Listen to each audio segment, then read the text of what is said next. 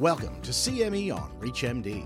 This activity, entitled Bleeding Disorders in Female Patients, Emerging Options in Hemostasis, is provided by Omnia Education and is supported by an independent educational grant from Novo Nordisk Incorporated.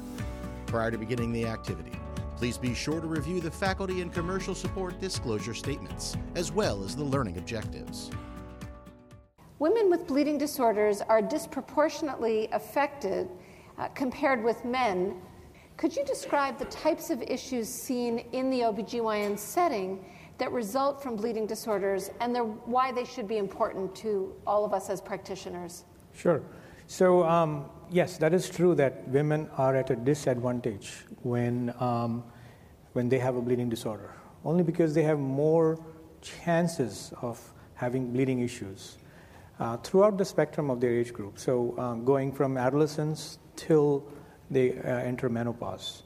And we see this throughout the spectrum, patients coming in at different stages. So we depend on family practice physicians and pediatricians and gynecologists to send us patients that will be deserving to look further. And what I am trying to explain in this slide is how you figure that out. Which are the patients that are at most risk of having a bleeding disorder or a diagnosis? So if you look at this questionnaire, it's a very simple, and it was Claire Phillip who published this way back in 2011. And you cannot administer questionnaires or tools or screening in your office, but this is very easy to do. Even your medical assistant can ask this and let you know. So how many days does your period last? So nobody should be having periods 10 days or 14 days. That's not normal at all. How do you experience any flooding or gushing during your period? For adolescent girls, I ask them, do you have to get up in your school? You have to leave in your class to go and change your pads or tampons. That's not normal. And do you have to change your pads or tampons more than every 2 hours? So that is also not normal. Then we go on to ask them, have you ever been diagnosed with anemia? So that is directly in relationship to how much bleeding you have. And then from then on, it's about other things that are happening in your life. Do you get easy bruising? Did you have dental extraction and then that bleeding lasted for days and days and days, which is not normal? And how about other family members? Does your mom have heavy cycles? Does your aunt have heavy cycles? Have you had any surgery? Did you have bleeding problems after surgery? So these go through the variety of life situations which can point towards. And then we go on to pregnancy and so on, so beyond that. So postpartum hemorrhage is what we focus on. You may be surprised to know that women with bleeding disorders tend to have more ovarian cysts. So we want to, at the onset, figure out which women now need more help from a hematologist and more workup. So you mentioned how common this is and how many patients we may actually encounter that have a bleeding disorder. In the women's health setting, how good are we at identifying women with bleeding disorders, and perhaps what could we do better? So I guess I led that question, because if we need to do something better, then maybe we're not so good. But maybe you could talk about that. Yeah, so, statistics show that the first diagnosis of a bleeding disorder in a woman, as you know, all of these are congenital bleeding disorders, so you're born with them, most of them. There are very few acquired. So you would assume that the diagnosis is done way before a woman reaches the reproductive age group. But that is not true. In fact, we diagnose more women around their pregnancies or childbirth with bleeding disorders than we do earlier on. So this was realized a few years back. So the American College of Obstetrics and Gynecology then put out a statement that any adolescent female who has heavy menstrual bleeding that causes her to have anemia or puts her in the hospital because of severe anemia should be screened for a bleeding disorder. And that included von Willebrand's disease because that was the most common bleeding disorder. You've started to sort of elaborate already about this collaborative approach, but let's turn to the collaborative care for women with bleeding disorders, what are some of the best practices, and how should we consider implementing them when we're managing such patients? Hopefully not at the extreme that you've just described. We can do this and be collaborative before somebody ends up in the ICU. So a lot of HTCs throughout the country, and Chicago has several as well, will partner with a gynecologist or a adolescent medicine specialist, whoever are seeing these women who come in with heavy menstrual bleeding. And they partner with a hematologist. And we depend on our GYN colleagues for that as well. In fact, I have a clinic that is once a month. That is, I do it in the same office as a gynecologist. So I said, I will come to your office and I will see any primary referral for heavy menstrual bleeding. And the idea here is that we see these patients together, because once I see them and I send to the gynecologist, or the gynecologist sees them and send them to me, we lose patients in the process because people don't keep up appointments, or they think their problems are resolved now, so they don't need to go to a second doctor. So we have circumvented that by seeing these patients together, and we call it the Heme GYN clinic. And the patient sees both the physicians, and we talk right away face to face, and collaboratively care for that patient. And this has made a huge difference. Not everybody is going to have the combined clinic that I was talking about, right? So we obviously collaborate with the GYNs who are far away from us as well. And there are tools to identify who should be getting more of a workup. So one of such tools is right up on the screen, called the PBAC score, or Pictorial Bleeding Assessment Calendar. And this can be easily administered in the waiting room of a family practice physician or a gynecologist. And this actually pictorially goes through what your product looks like, what your tampon looks like, or pad looks like. And there is a score assigned to each day of your menstrual cycle. So as you can see, this goes up to 8 days, because obviously this is looking at heavy cycles.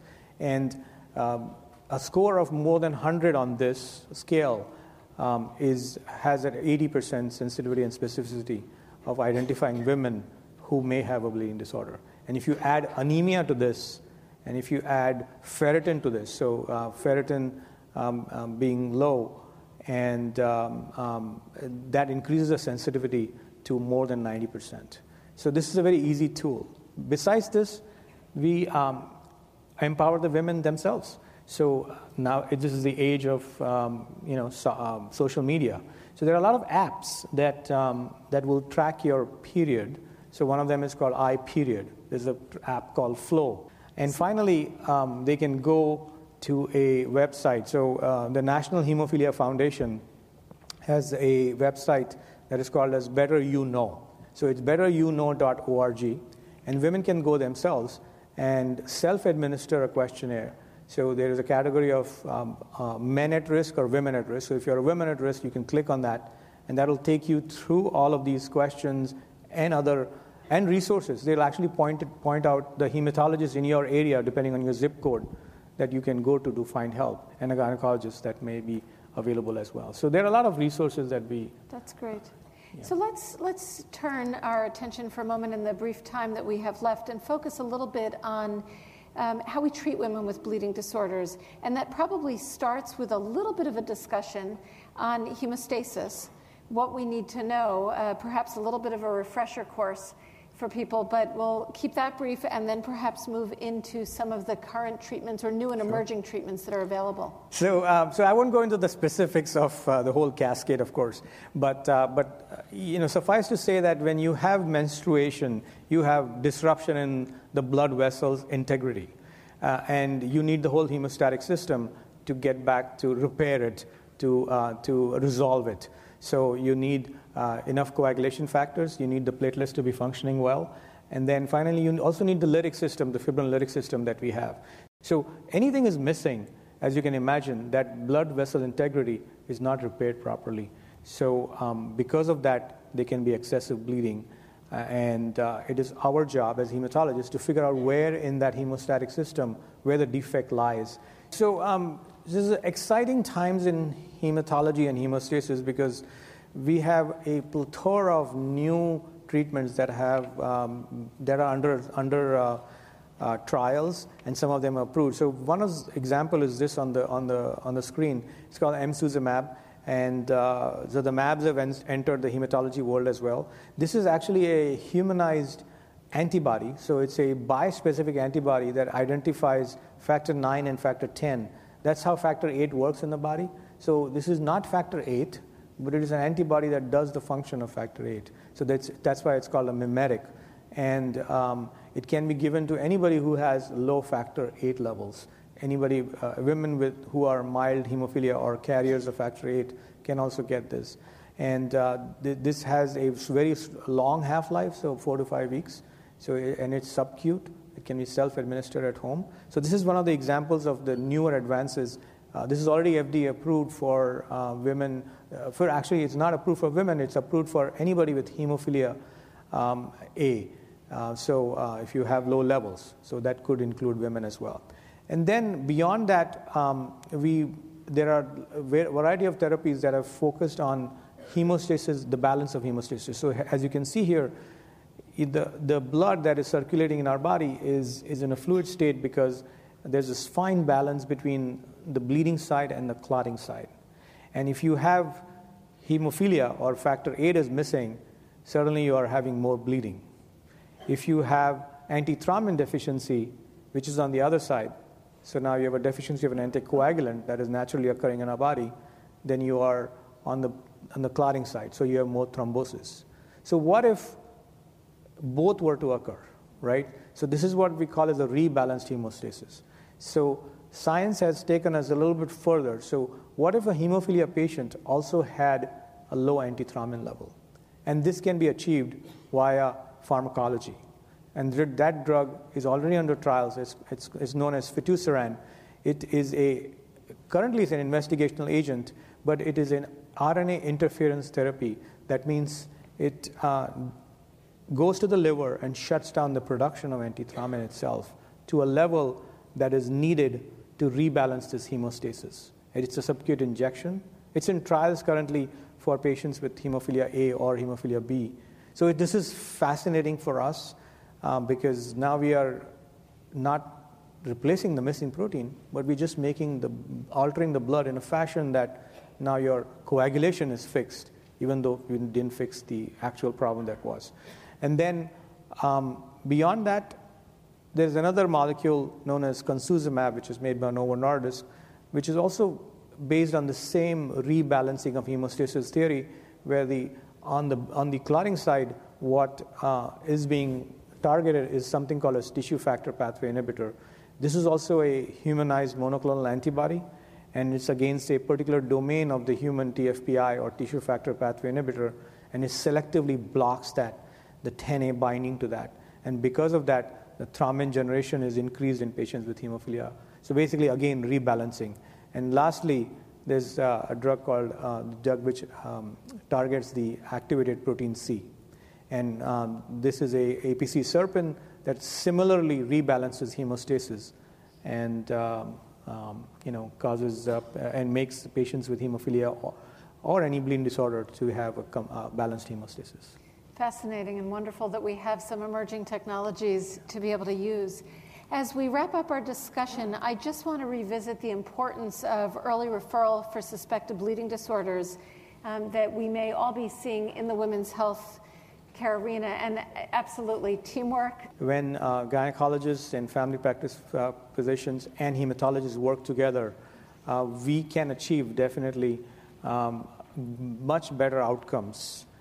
We don't need women to be admitted in the ICUs with hemoglobin of 4.4. We can identify them much earlier.